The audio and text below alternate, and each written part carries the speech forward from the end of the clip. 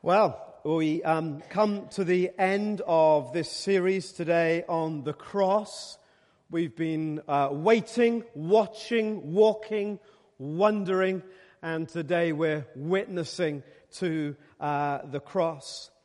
It's a call for a people, as Peter, that passage that we heard just a moment or so ago, it's a call for a people to rise up and to live in such a way that their lives tell the story of the change that the cross brings. You see, today, everyone kind of goes, well, that happened a long time ago. And it happened a long way away. And understandably, naturally, it's hard for people to make the connection, to make any connection between what happened outside of City Wall 2,000 odd years ago and what happens in your life and mine today. You are that connection for people. You are the only people that they can connect with and see something going on in your life that is so different from anything that they will find elsewhere that it helps them make sense of the cross. Remember what we said last week? I don't know, it all blurs into one, doesn't it? About if you want to explain something to someone, start with what they understand. Now, people understand you, at least some of you, people understand. And as they understand you and what's happening in you, it points to what Jesus has done on the cross. And as the New Testament draws to a close, Peter, one of the disciples first there on Resurrection Day, was writing to a group of Christians that, to be honest, were feeling a bit stressed out. The pressure was on. Persecution was happening. The nations were volatile. Nothing looked that certain. In a sense, it's a bit like today. And Peter says, look, I want you to focus on this death of Jesus and the change that it brings. And I want you to live out that change. Why? Because Peter knew what lies at the heart of the New Testament, and that's that the gospel, the power of God, is what happened on the cross. Now you could have said, Amen. You could have said, Hallelujah. Hey, John, good morning to you. Lovely to see you, man. You could have said something, but you didn't. You just stared at me. So that's okay. For now, stare's good. It's when you droop, I get worried. Okay, so staring's good. Thanks, Tim. You see, the gospel is about a change. And when Jesus died on the cross, it was about to bring a change in all our lives. And Peter says, even though the pressure is on, I want you to be those that live out that change so the world can see and know. So this is the question for us this morning. How do I give witness to the life-changing power of the cross? How do I become a living example that helps people make sense, understand the death and resurrection of Jesus? That's what he's encouraging them to do as he writes this letter. And I just want to draw out one verse there at the beginning of what we heard read just some moments ago. You also, like living stones, are being built into a spiritual house to be a holy priesthood, offering spiritual sacrifices acceptable to God through Jesus. There are three things here that Peter says you can do, that you can be part of, that enables you to be a living example, a real connection between the death of Jesus and a changed life here and now. And here's the first one, a living stone. I love this phrase because it doesn't make any sense. There's nothing more dead, more lifeless, more inanimate than a stone. A living stone, a contradiction in terms, an oxymoron, something that doesn't make sense. How can a stone possibly live? But that's the point. Peter is saying there is something that by its nature, by its very natural existence is dead. That something can live. Something that by nature is lifeless, is woken up, is made alive. It's a living stone. The Bible's very clear that we are dead. It's hard to understand.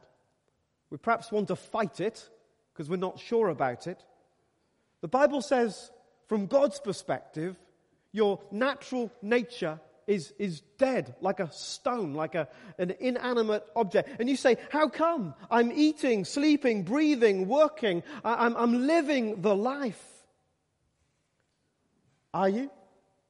You see, from the Bible's perspective, living life would be a moment-by-moment encounter with the living God. A life so much deeper than the physical, eating, sleeping, breathing, working, living kind of life. So much deeper that simply just doing the physical stuff doesn't really, in God's eyes, amount to any life at all. So significant is that extra spiritual dimension that life without it is pointless.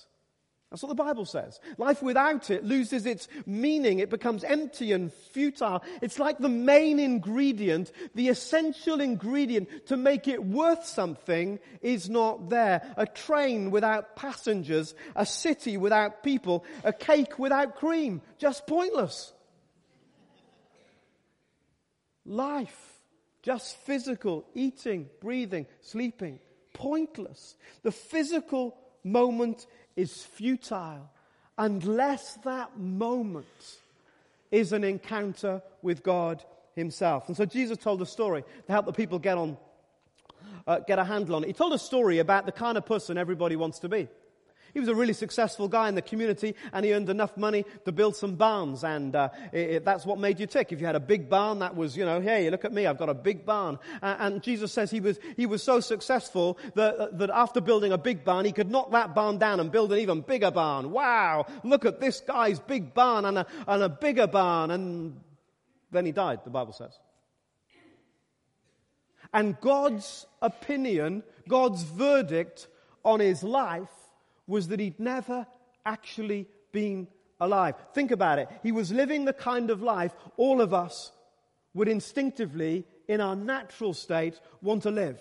He was the kind of person we would want to be in their culture, and we could translate it into ours, whatever that translates into our culture. The sort of guy that says, he's the one who's made it. He's the one that's really living. And then he died, and Jesus says, well, actually, he's lost everything. In fact, he hasn't even lost it. He never had it in the first place.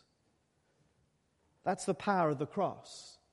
That dead stones, that dead lives can live. Can live. And if there's any sense of connecting in these moments with what I'm saying, any sense with which you resonate that the eating, sleeping, breathing stuff, it just leaves you wanting something more. Just leaves you with an ache that there must be more than this. If you're tracking with that, then you would ask what all of us need to ask. So how can I take my life to this different dimension? How can I stop being a stone and become a living stone? How can I become alive in a new way? A life so rich, so deep, that when my physical body ceases to breathe, it's almost nothing. Because the life I'm living is much bigger, much greater, more fulfilling, way beyond the compartmentalization of a physical body. And we might want to think about things that we could do to live that life. And typically people have thought about religious things that you could do to live that kind of life. Perhaps if I do certain things, it will help me discover this kind of life. Perhaps some ritual or some rhythm for my life. Is it if I get up early or stay up late? Is it if I don't eat in the mornings or only after lunch? What is it that I can do to help me find what I'm looking for? Some meditation, some this, that, or the other. And the resurrection story says no to all of that. There was only one thing. There was only one thing that made living stones that day. Only one thing. And that's they met the person, Jesus. You've got to meet the person. That's the only thing. Think about it. Think about Mary, who's totally lost in her grief, and she meets Jesus and everything changes. Think about those disciples rushing to the tomb. Think about the others who were too scared to go out and were hiding behind locked doors. Think about those two walking back home to Emmaus, dragging their feet, full of sorrow for all that had happened. What was the change? It wasn't a religion, it wasn't a ritual, it wasn't a ceremony, it wasn't a church, it wasn't a program. It was nothing but meeting Jesus changed everything. Yay! Someone's alive in the house. Hallelujah. I'll take little crumbs, you see. Just one, and I'm thrilled. I'm happier than you would believe. Hey! And do you know what we're discovering about this Jesus?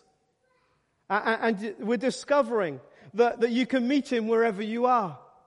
You see, Mary met him wandering in a cemetery. And the disciples met him hiding away behind locked doors, locked in by their fear.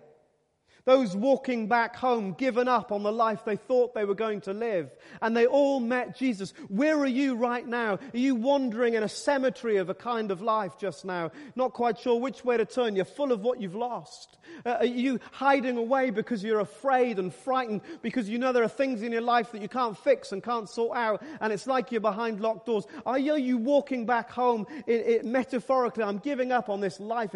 It's useless. It hasn't treated me well. It hasn't worked out the way I planned. My dreams are in shatters, and all I can do is drag my feet home. Wherever you are, Jesus can meet you. And we've seen that. People just outside on the streets, just outside our church here, and we're discovering that outside you can hear about Jesus, you can talk about Jesus, you can pray to Jesus, you can have your life changed by Jesus just outside in the car park if Jesus is there. How fantastic is that, eh? Yeah, come on, guys. See, wherever you are, he can meet you. And wherever you are this morning, you can meet him. And you might feel like a stone, like the life that you dreamed is just dead. But he can make stones live. And he calls you to be a living stone. And don't, whatever you do, fall for some other lie that something else or someone else can make you live. I beg you, don't look for a spouse thinking he or she will make you live. They can't. It's a weight too heavy for any relationship. Don't look for a pattern of life that in itself will make you live. A living stone. And they were the only ones that lived that day. The religious leaders carried on with their stuff. The government officials carried on with their stuff. The ordinary people went about their business. But those who met Jesus lived. Hallelujah. So are you a living stone? You see, what the world needs more than anything, what your family needs more than anything, what your work colleagues need more than anything, what your community needs more than anything is you fully alive. That's what they need. And we find that life in meeting Jesus. Living stones meet the person. But what else? Peter says, to be a witness to the cross. Secondly, he says, be built into a spiritual house.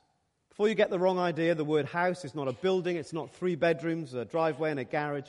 The word is a word that we're coming to love, a word oikos, meaning a wide family, an extended family. And again, just in case you get the wrong idea, it's not about 2.4 kids, but it is about a group of perhaps 20 people. They would live, there would be a kind of a core family, and then there would be the uncles and the aunts and the cousins and the brothers and the sisters and the work colleagues, and they would live together in a kind of household. It's that idea, and what the Bible says is God wants to build you and me into that kind of household, into those kinds of relationships. So again, the Bible takes what they did understand, this idea of extended family. We don't understand it in our culture. We haven't had it for a generation or more.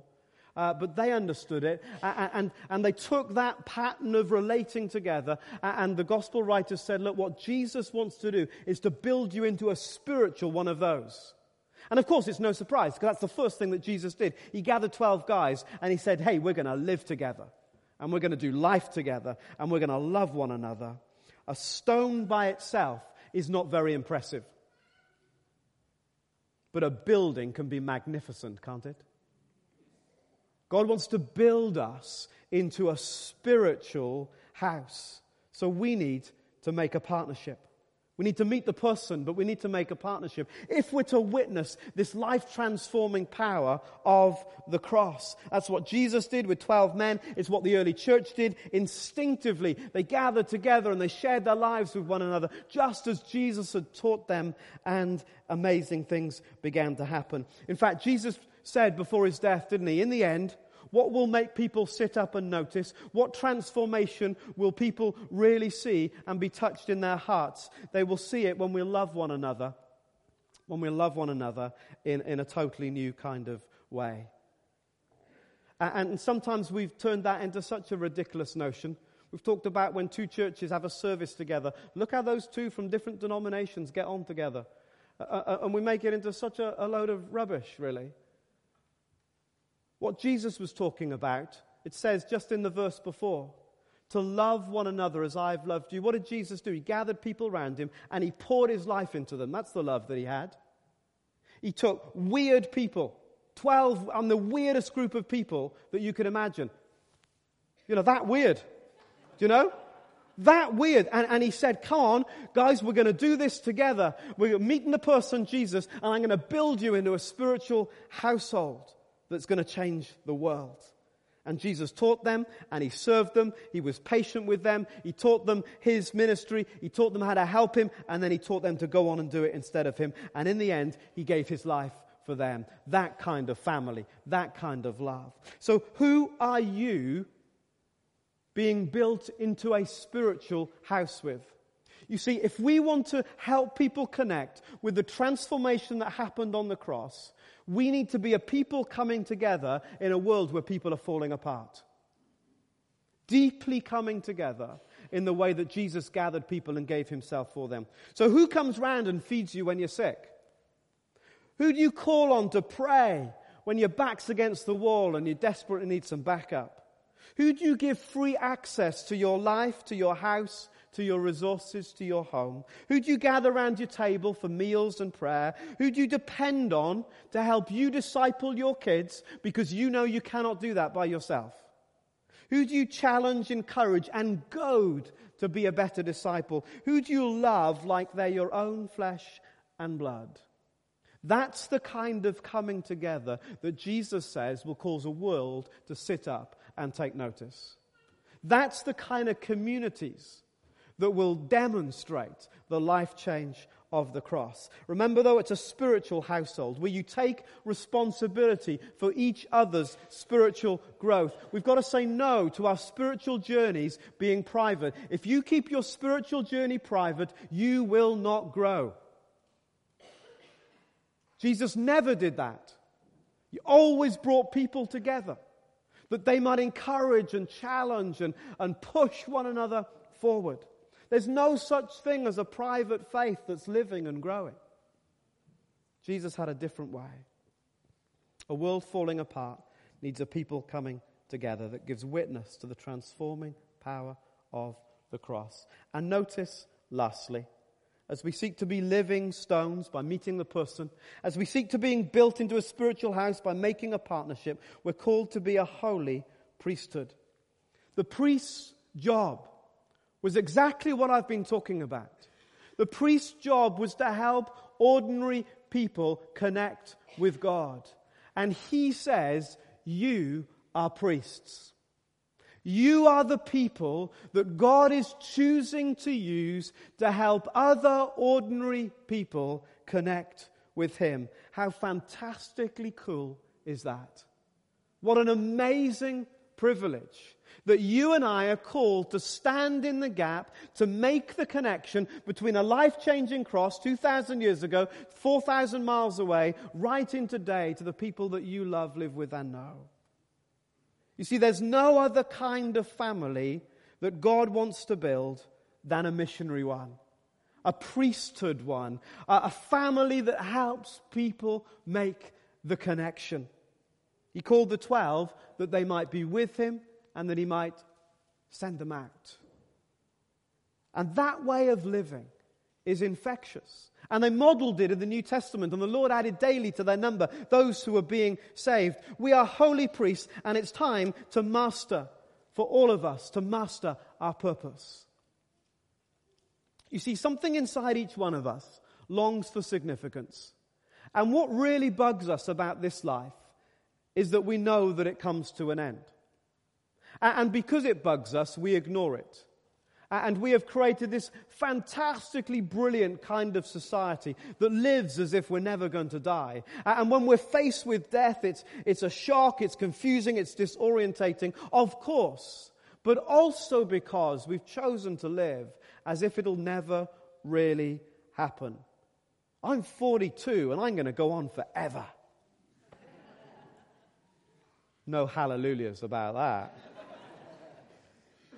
You see, soon after death, we know we'll be forgotten. We might stick a headstone somewhere in the hope someone would remember in a few generations' time, in the hope that anyone would care. We know that the works of our hands will soon come to nothing. The garden I am tending, in my dreams, will one day fade. The business that I am building, I will one day have to sell or pass on to someone else. The works of my hands will fail. The towers that I'm building will crumble. The achievements will soon fade. In our natural state, the Bible says we're dust, and to dust we shall return. And I tell you, it hurts. And if you're pretending that doesn't hurt, I don't think you're being that honest with yourself. And the reason I say that, and the reason that it hurts, is that there is something inside us that says it was never, ever meant to be like this. There's this brilliant verse tucked away in the Old Testament in Ecclesiastes that says that God has set eternity in our hearts. When we're working for things that one day will pass away, instinctively something inside us says, it was never meant to be like this. I was made for something more than this. And that's not to be arrogant or prideful. It's simply to say that because I'm made in God's image, God has made me for something more. And we can choose today to spend the rest of our years building for something that will soon be gone and soon be forgotten. Or we can spend every day, every breath that we have, building for something that will never, ever spoil or fade. What you going for? What you going for? There's that verse. Everything beautiful in His time. He set eternity in the hearts of men. Jesus said, I've appointed you to bear fruit, and fruit that will last. There is an incredible sweet spot of knowing that you might still be building earthly things, of course. You might still be building towers that one day will crumble. But in and around that, of greater significance than any of that, you are building some things in people's lives that will last forever. That is the life that witnesses, that testifies to the life-changing power of the cross. And boy, was there a change at the cross. So you in? A living stone? Meet the person every day, wherever you are. Hear him whisper your name. Are you in? You willing to offer your lives to others, deeply sacrificial way? You willing to welcome people into your home, welcome people into what would be your tightest set of relationships, where you feel the safest? You're willing to open up, invite others in, that He might build something that is a model to a world falling apart, that in Jesus we can be a people coming together. Are you going to make a partnership? And in the end, are you willing to be a holy priesthood and say, Today I'm going to make sure before my head hits that pillow that I'm going to build for something that will last forever. Let's pray.